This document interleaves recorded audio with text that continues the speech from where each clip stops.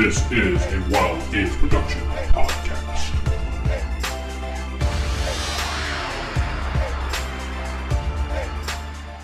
Welcome to the D&D world.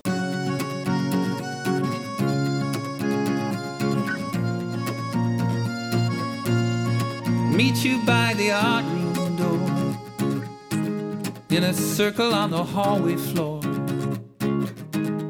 I made up a new map last night. It's got a dragon and a wizard fight. Yeah, I really feel like there's a kinetic energy that you get from playing a tabletop game that you cannot emulate electronically. Absolutely.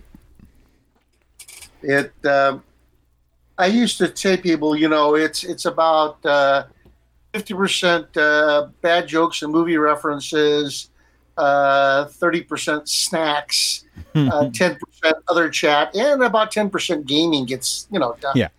Maybe we'll fight some monsters, but we're really there. We're really there for the hang. And the snacks. Always remember the snacks.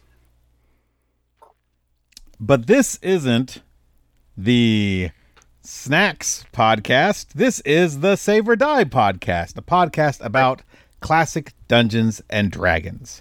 Excellent. I am one of your hosts, Carl. And I'm your host, Courtney. Crispy could not be with us tonight. He's doing well, sends his regards, but he was not available. But we do have a special guest, Mr. Darrold Wagner. Thank you. Daniel Wagner. That's me. And Grognards. Absolutely. We're very excited to have you on this show. For those listening who may not know, Darrold Wagner, one of the things we're going to talk about is the invention of the thief. Darrold Wagner created the thief class for Dungeons and Dragons. So before we get to that, though, I do want to ask about, just because you got into the game so early on, I want to talk a little bit about what that experience was like. What was your introduction to the game like? Had you had experience with other games before? Were you a war gamer, or did you come to it from a different angle? How did you get introduced to Dungeons and Dragons? Well, we had Friday night games at a gentleman. His name was Thomas Coveney III. And we played Friday night games every night at his house. War games, and some sort of one game that was a kind of a early role-playing game. It was a jousting game, and you'd write down where you're going to aim at, the helmet, the shield, whatever. And the other guy would write down that. There was a matrix to see whether you horse the other guy or not. But in the back, there was some paragraphs how to do your coat of arms and how to do a character. Now, of course, that was all pure background, completely extraneous to the game. But you'd write up the name of your character and his background and stuff like that. So there was some sort of role-playing games even before Dungeons and Dragons. But they were very primitive. And the role-playing was either done, and it was the whole thing, like say back with Dave Arneson, but it wasn't. They had no rules, or they had rules, and the role playing was a little side issue.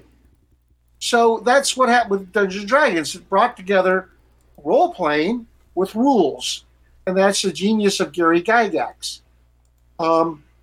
We got one of the very first copies of Dungeons and Dragons. Tom ordered it as soon as he saw it in a magazine. We Xeroxed off, for shame, but that was the only way to do it back in those days because you couldn't buy them. Copies of it. And I had, I believe, the first dungeon on the West Coast. So we started playing Dungeons and Dragons, and we didn't really know what to do. We all had, it's a very rough outline, the original 3-box set. We gave everyone a second level character to start with, because clerics can only cast spells at second level, if you remember correctly. Mm-hmm. And everyone got a first level henchman. So you'd have a henchman so we could kill someone instead of killing your character.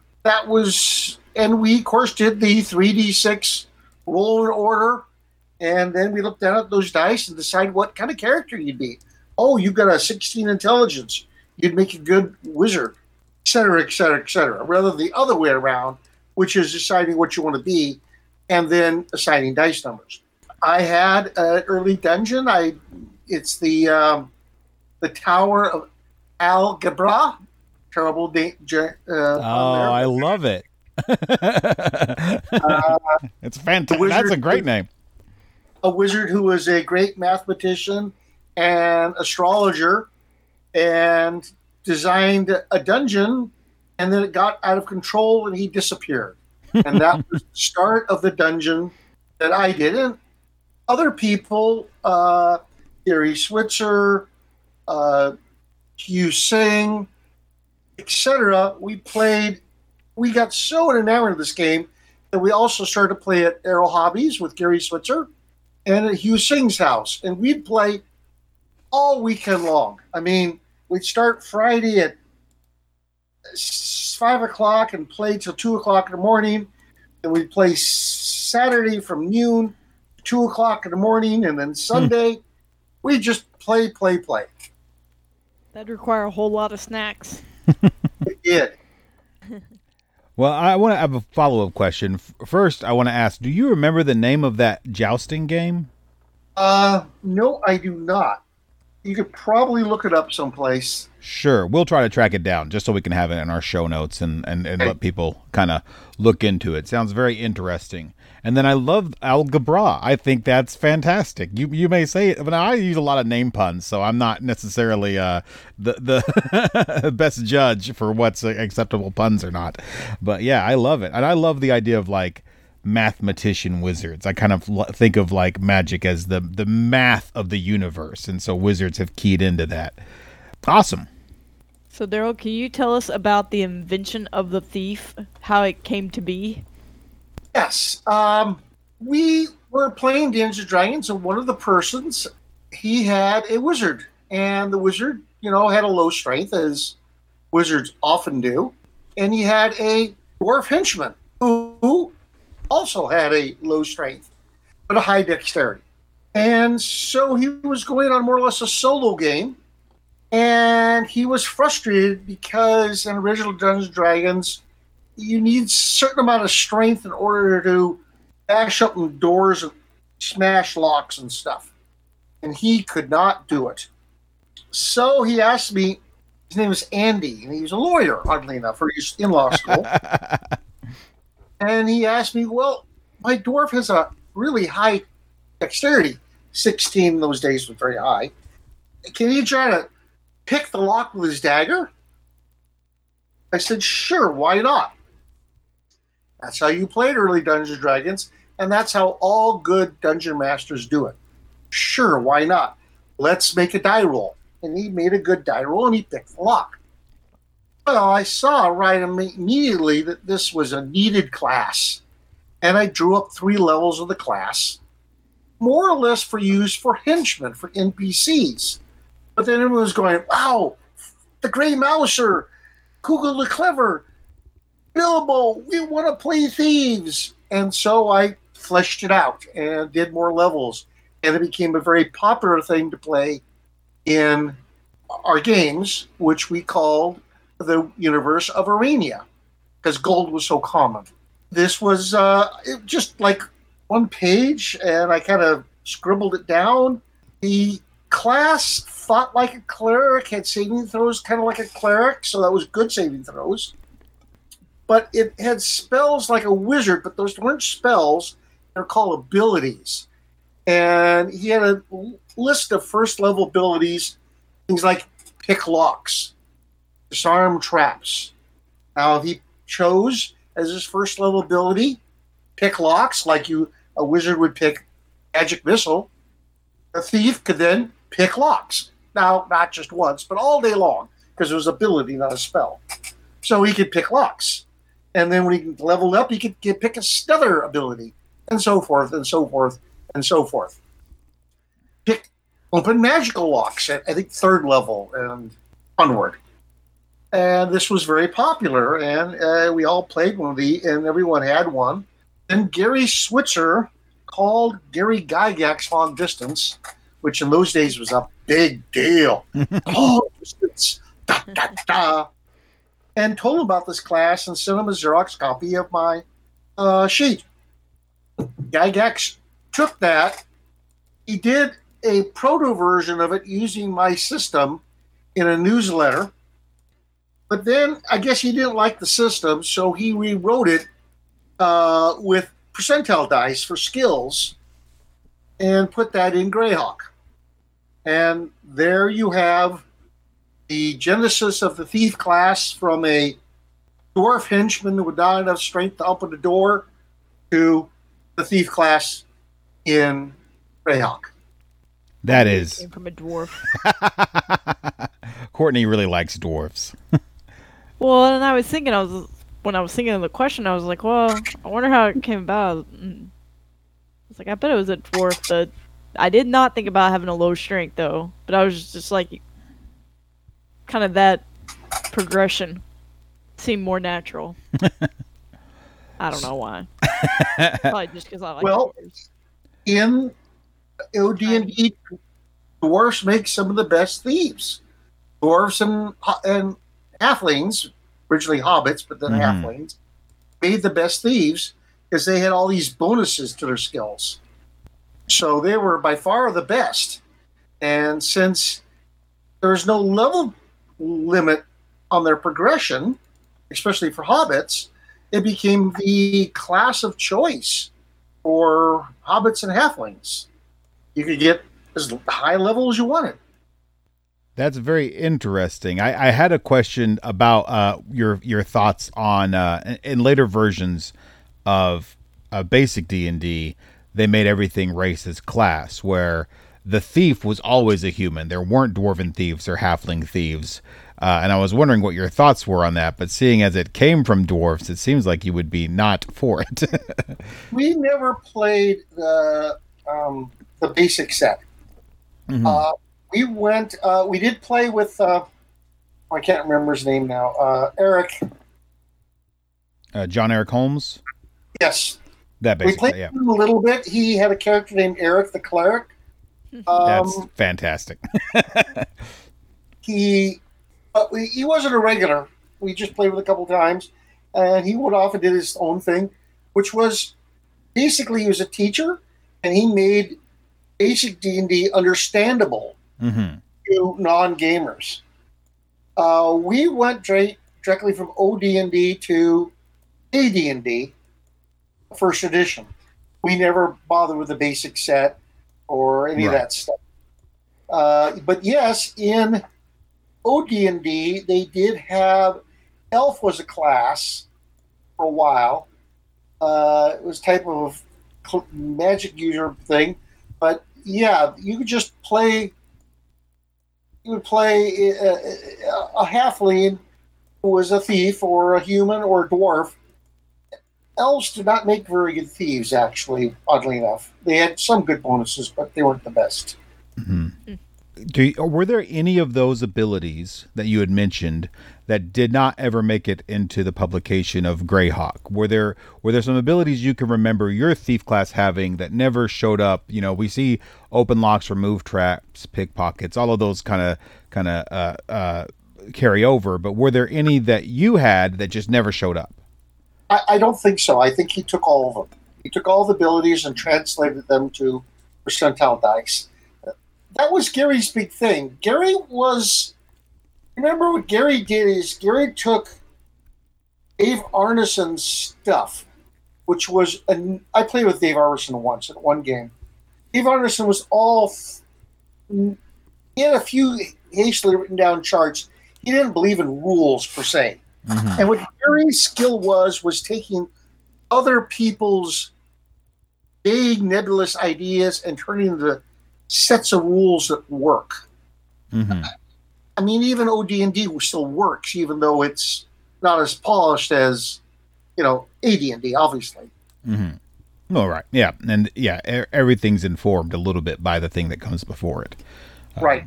So have you ever heard of this kind of resistance to the thief class? There are some people who feel like before the thief class, or without a thief in the party, then anybody can kind of look for traps or pick locks. What are your feelings on this kind of resistance to having a thief in the rules to allow those abilities to just go to whatever character class? Oh, I was there, and no, Sure. you could not. Right. That's period. There was no possibility at all in the rules of picking a lock. Now, sometimes the dungeon masters have a trap, and you could kind of say how you would disarm it. If it allowed you to spot it, because you had a dwarf who could spot traps or something. But then again, it wasn't a character class ability. It was you as a person describing how, okay, so I am going to get across this pit trap by taking some iron spikes and driving them to the wall. But there's no rule for that. That's just what you said you would do. Mm-hmm. And that works sometimes with some traps, absolutely. But back in those days, the dungeons were full of devious, deadly Gygaxian traps. Not traps like they have nowadays where, oh, gosh darn, I take blank D6 of dice damage. I'll just take it. And then the cleric will heal me, and on. No, I mean, they would do things like strip you naked and send you into a pit, and then all your stuff goes into another pit, or whatever. So they were just barreling through the traps didn't work. That would be disaster. So yeah, some traps could be done but then is that role playing? Because that's yourself as a person thinking now how to get past this trap. So you could have Thog, the Int 6 barbarian, describing this intricate way of getting past the trap. That's not role playing. That's playing a puzzle room, and you're playing yourself. So back in those days, and also you could bash open doors. A lot of doors could be bashed open, and that was what would fail them, because you didn't know how to bash open doors. But then if you bashed a chest, you would break the potions, destroy other things in there, set up traps that would destroy all the good loot, whatever. So the thief was a necessary part of dungeon crawling. Now, of course, you don't really need a thief anymore. Every class can pick open locks or disable device. The thief or the rogue now is best at it, but every class can do it. Well, that is definitely something we want to talk about. It's actually our next question on our list. I did want to mention before we move on to that, just how much I love the fact that it was something so simple as a locked door, a blocked, a way to get through.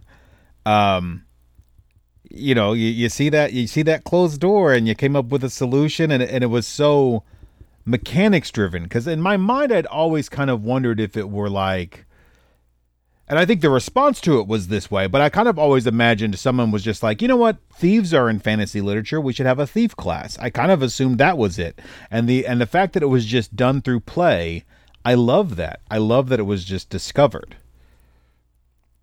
I believe it was a chest on a door, but same thing, yes. Right. So yeah, it was done because the class was necessary. And to give Gygax total credit, he immediately recognized it as something the game was lacking, the big four, and immediately put it into the game within a short time after hearing about it. So, Gygax recognized a good thing when he saw it. So how do you feel about the way the class is presented now, with the name Rogue and the way it plays in more modern versions of D&D? How do you feel that the class has evolved over time? Well, it's no longer necessary. You no longer have, okay, well, who's going to be the healer, who's going to be the magic user, who's going to be the tank, and who's going to be the trap remover. Because traps aren't as deadly, and everyone can. A ranger, for example, can get you by a number of traps. Other classes can do it too. But still, the rogue remains one of the most popular classes to play. Even though they have neutered it by allowing other classes to do what it does. And see, that's the thing I thought was wrong. Okay, it's like saying, well, look, why can't every class cast Fireball? I mean, it's saying, why can't every class pick a lock? Why can't every class cast Fireball? See, so that neutered the class to some extent. And the lack of those devious Gygaxian traps, just simply a D6 of damage or whatever, or poison or whatever, something easily healable, that also neutered the class. But the rogue today is still a very fun class and one of the most popular. So they neutered it as a necessary part of the party, but they didn't get rid of the fun. Yeah, and it's interesting because I think people think of that in modern D&D as a feature, that any class can do anything and that there isn't a strong archetypical structure. And I vastly prefer the archetypical structure of old school D&D, where you kind of sought out these different components to form a perfect team to go into the dungeon. And everybody has their own job. Right. And I have no problem when you have like 20 classes that some other of the classes, assassin, bard, whatever, couldn't be adequate as thieves, not as good as the original, but can be adequate. That's fine. Just like some other classes, like the bard, can cast spells. Some other classes, like the paladin, can do some healing. That's fine. I mean, but it shouldn't be everyone be able to do it, because if you have 20 classes, it should be a quarter of them should be able to cast arcane spells, a quarter cast healing spells, and a quarter of them should be able to blocks and pick traps. And the other ones, no. It should be a special ability, make them more special.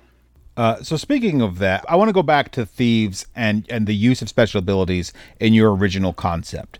Do you remember the mechanics of how that die roll was made? I know you said Gygax changed it to percentile dice, so I assumed it wasn't percentile dice. Do you know what it was? No die roll at all. If you had pick locks, well, we first off, we pick locks. Then it was pick simple locks, pick complex locks, pick and magical locks. 3 levels. You just simply could do it. That's it. See. No roll. There was a dungeon lock.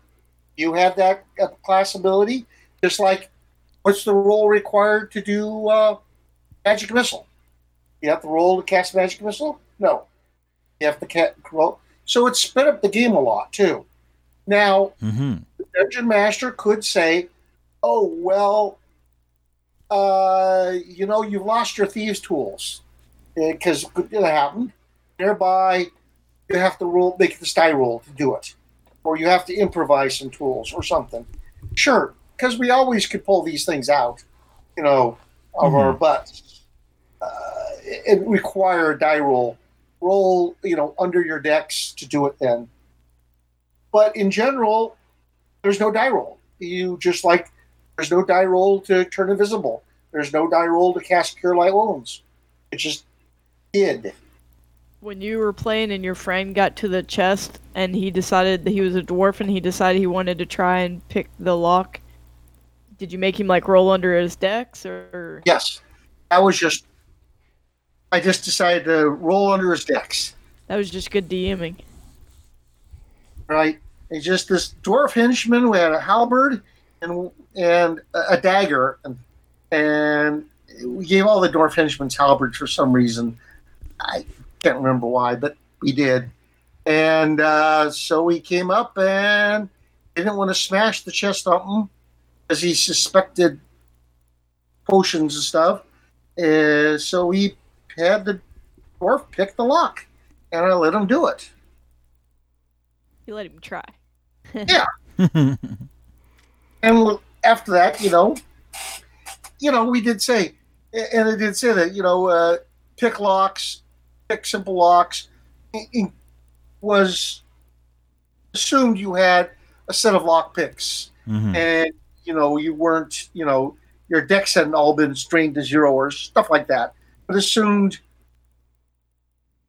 normal stuff. So is there a character in literature that you feel captures the ideal of what you picture as a thief class character, or is it not as constrained to literature for you as that is? Well, Kugel the Clever and the Grey Mouse are probably the best archetypes.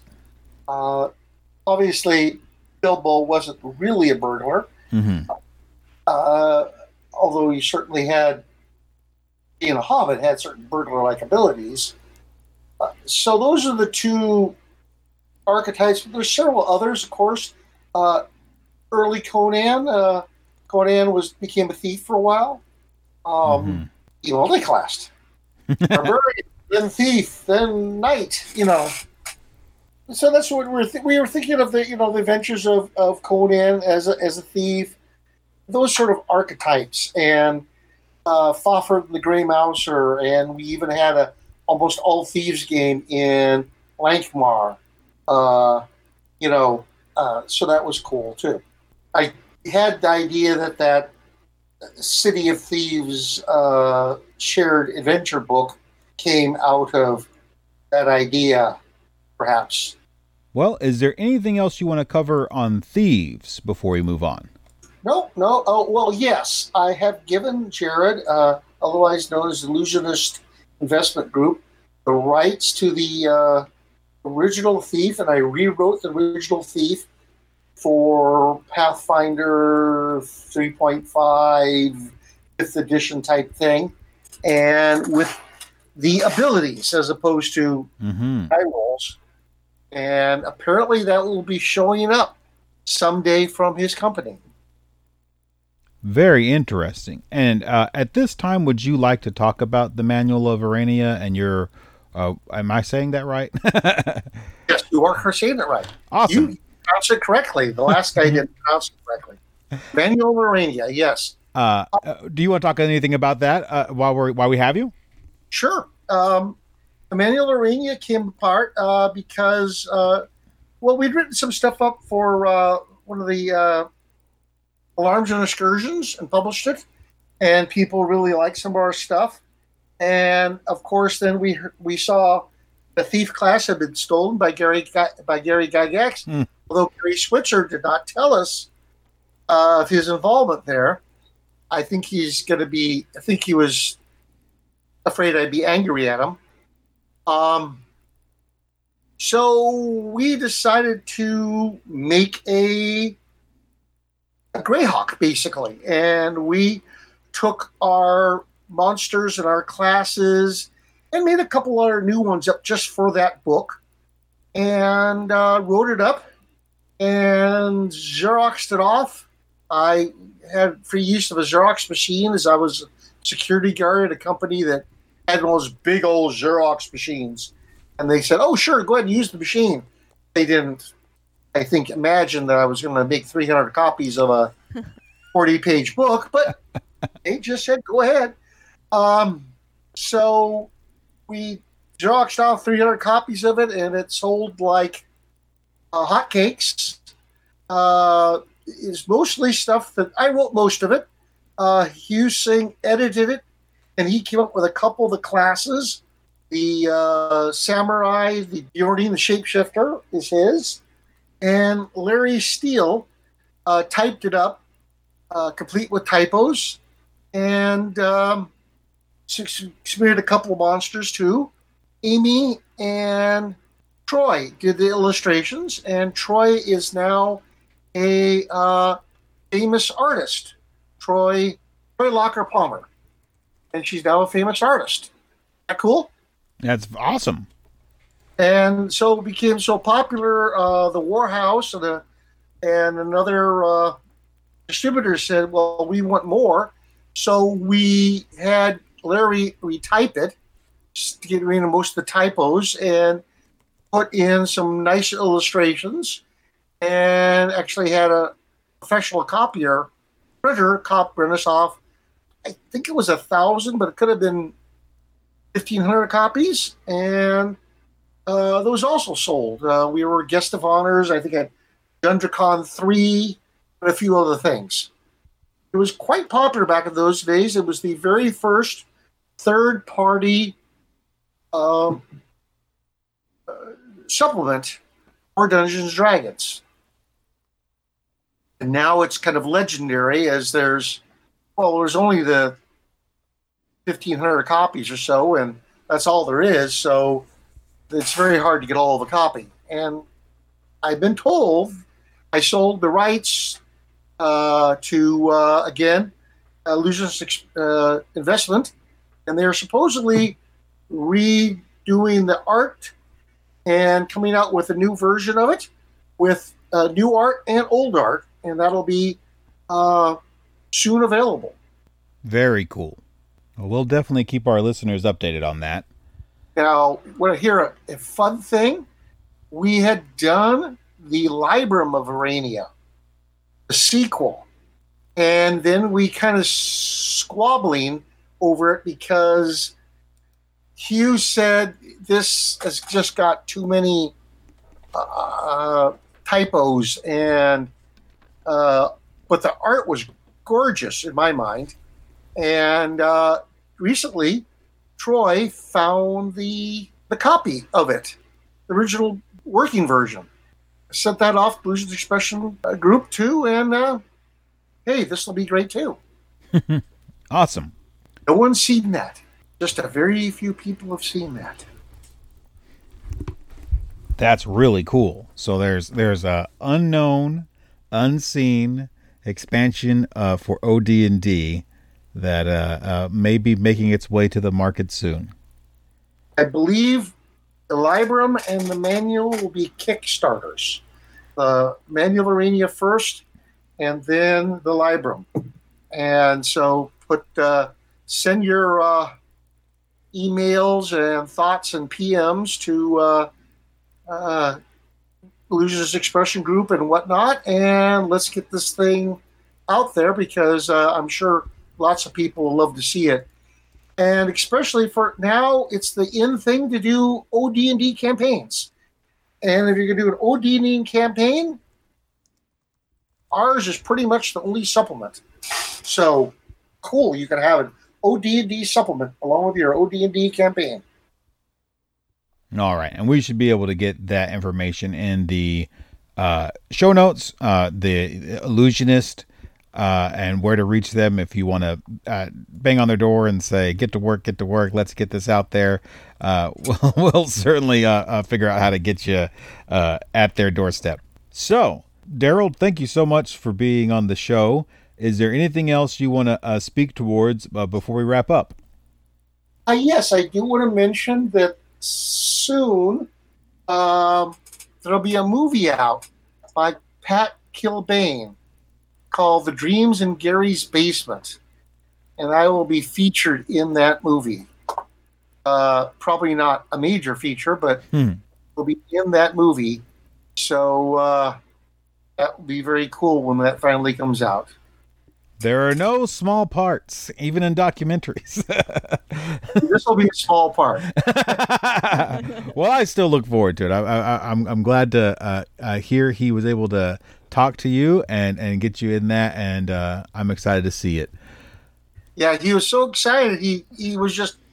I showed him the original dungeon, the Algebra, and he was just turning the pages reverently, going, This dates from original D&D back in the old days. This is like finding a lost scroll or something. I'm going, yeah. That was very cool.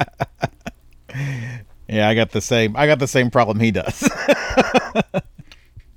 And until COVID hit, I was running my Friday night gaming group through that dungeon. So they got to play in the first dungeon on the West Coast.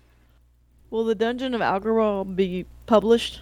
Actually, no one has asked for that to be published. That would be a very interesting thing to. It's really not legible, except to me with my very bad handwriting. But I could probably get somebody, work with an artist and someone to actually publish the dungeon. That would be a very interesting thing to do. I never thought of that. I didn't think anyone would be interested, to be honest with you. Well, I think there'd be a lot of people interested. And I know one person right here talking to you that's very interested in seeing and running the Dungeon of Algebra. I'm a stay-at-home homeschool dad. I have 2 kids, and I use D&D to help them with their math skills. So the Dungeon of Algebra sounds right up my alley. I pronounced it slightly differently just to get people, to have people think about it. I said algebra, but yeah, they got it after. Algebra. I got to get that right pronunciation. I understand. Just so it wasn't too obvious. You don't want to get a cease and desist from the big algebra lawyers. Yes, right. All right. Well, thank you so much, Darrold, for being here, and it was great having you. What a cool rundown of early D&D and the invention of the thief. This was very cool for me. I love hearing stories of old school D&D, especially very, very early D&D, and it was very interesting to hear how that was created. Anytime. All right. Awesome. Well, thank you so much. Okay. Thanks a lot, and stay safe. Stay cool. You too. Thanks. Well, thanks again to Darrold Wagner for being with us. We do have a couple of emails, or actually one email and one Facebook message, but I think we're going to go ahead and read both of those now. All right, here we go. Hey, Courtney, Carl, and Crispy. Have you guys heard of Robert Warbaugh and his campaign that started in Canada 38 years ago? You may have heard this show as it's been out for a while, but I listened to it a few weeks ago and loved the old school D&D vibe. And then he links. He's sending us a link to the episode that Robert Warbaugh was on of the Dragon Talk podcast, which is the official D&D podcast for 5th edition D&D.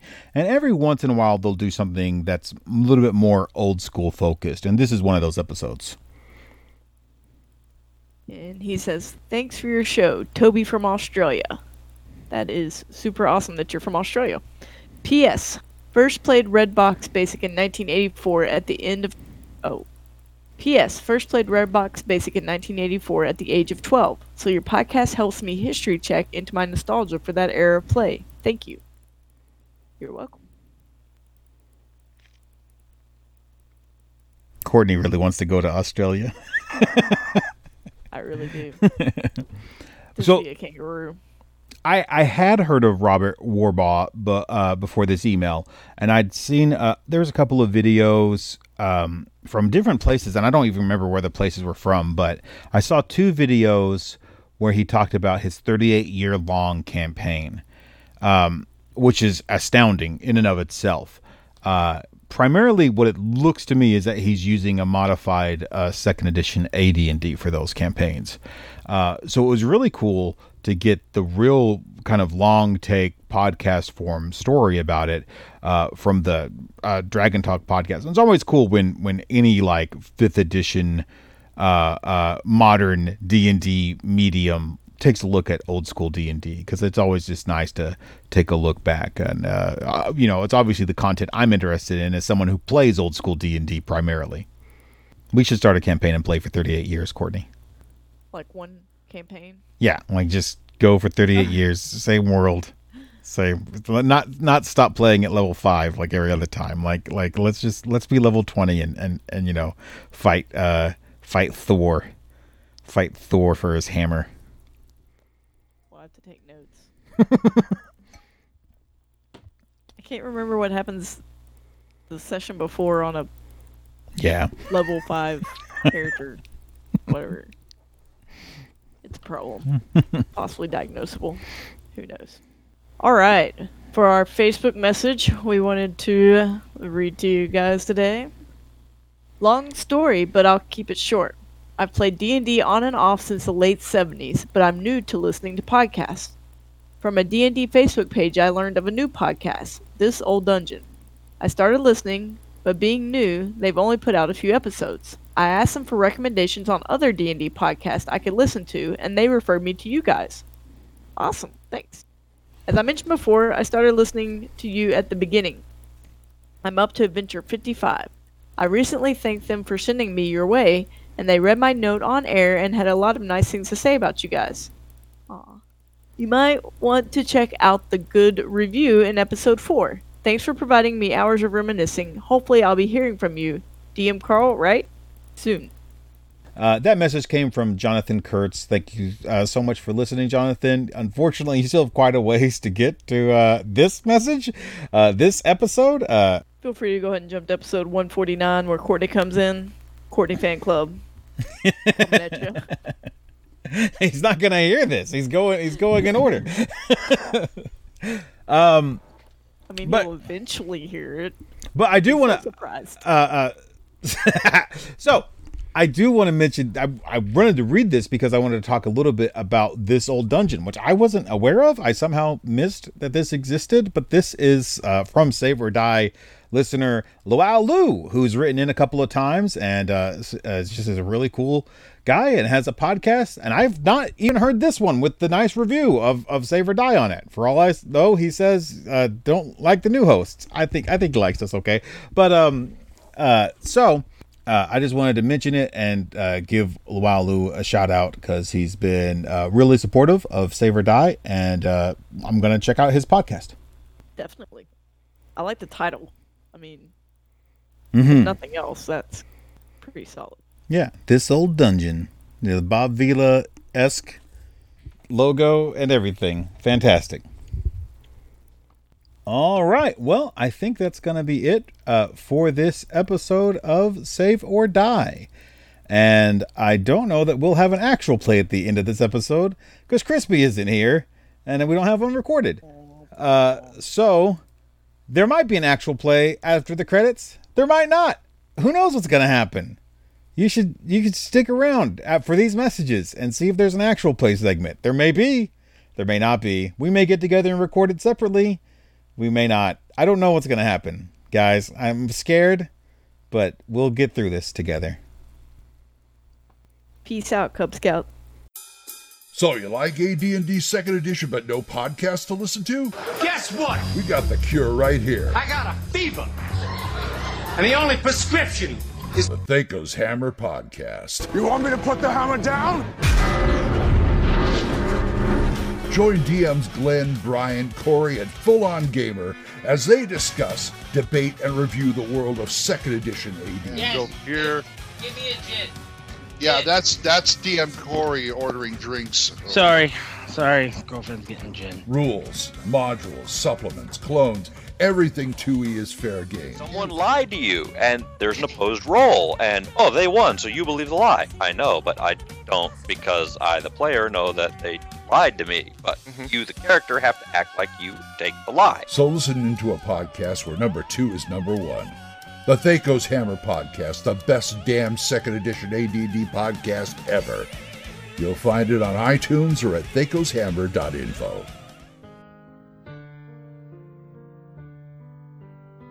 Are you enjoying the show you're listening to right now? Great! Why not head over to patreon.com/WGP and support that show for as little as $1 a month.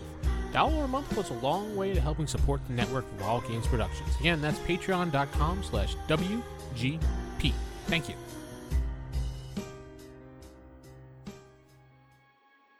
Hilda and Leothward and the Red Shields and the ghost of Jan are returning to Jan's small home. As they approach the home, in the distance they see a bald man looking around the perimeter of the building. This gentleman is dressed in chain mail armor and has a jeweled belt around his waist. He has his hand resting on the hilt of a sword that hangs from his jeweled belt. He is looking around the outside of Jan's house. You're still safely away from him. You're still he just came into your field of vision, but he could see you just as easily as you're seeing him. He does not seem to have seen you yet. Is there anything I can duck behind? There's like an alleyway probably that you could probably get between you and him. Okay. I'm gonna what's the fantasy equivalent of Cheez-It? It's the fuzz to the party. I'm gonna try to get everyone to duck into the alley with me. I believe it's Curtis. It's the straw. So yeah, I wanna have us hide before he can see us. Okay, so you're saying let's get out of here, get behind the alleyway. Hilda, what are you doing? I mean, I duck too. Okay. Go with him. As quietly as I can. All right. You all kind of hide and get out of view. Well, I want to ask Jan if he recognizes this person. No, he does not look familiar. I do not know who he is. Okay, so it's not like his brother. No. Can we see his what brother type of emblem he has? Now, not why. It's Jan. What's Jan backwards? Noi? I guess Noi? I guess. All right. Eventually, as he's looking around the perimeter of the building, he looks around, sees that nobody's watching, and he breaks into the house. Oh, Nikes! I almost did a swear. All right, let's. And we can observe him doing that. Mm-hmm. Do we see what kind of emblem he had on? Or... There's no emblem. There's no guild sigil or anything like that he's wearing. Jan, did you owe anyone a large sum of money? You, I think, kind of. Maybe the only person. Did we ever get into Jan's house? I feel like we did. You did. I think you actually broke in. I think you broke in to get in, but you may have just picked the lock. But I can't remember. Sorry. Yeah. I'm sure the person who's binging this right now, who's just listened to the last episode, is like, no, you did this, you idiots. It's possible. I think we should go pay a visit to our good friend Jan at his home address. Does he seem in military, uniform, or just in nice clothing? No, he doesn't look like a city guard or anything like that, or a soldier or anything. He looks like a sellsword or a mercenary before anything else. He is in nice clothing, but no, you don't get the impression that he is on any type of official business or anything like that. And he's not in any type of a uniform that would denote a soldier or a guard of this city. Okay. So you're standing outside Jan's house. You're in an alleyway. You've seen this guy break into the house, and he's in there now. I think we should get the drop on him. Jan, is there only one way in and out of your house? Yes, just that door. It's the only way in. Well, good. Let's go see who's checking it out. Do we just want to walk right up in there? Yes. We walk up to the house, but I don't know, maybe we position ourselves so we can file in and surround him. Well, you have Eric, Cooper, and Brother Bowen with you that can help in the fight. And then the two of you. What if we go in and have Eric, Cooper, and Brother Ben? Who? Brother who? Brother Bowen. Brother Bowen. Kind kind of hang out by the entrance to keep an eye on the outside of things and to not make it quite 5-on-1. Yeah, we can watch our backs, and we'll take them 2-on-1. Yeah, but within earshot. I mean, I don't think Jan's house is gigantic. No, it's a small house. So they can just listen for trouble on the inside.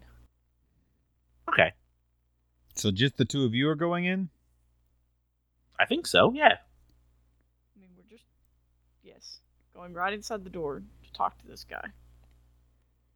Okay. So are you walking in, sneaking in?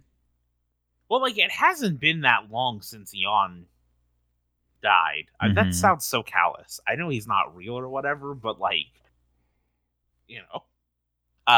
So, like, I imagine that the news of his demise is not widespread. Mm-hmm.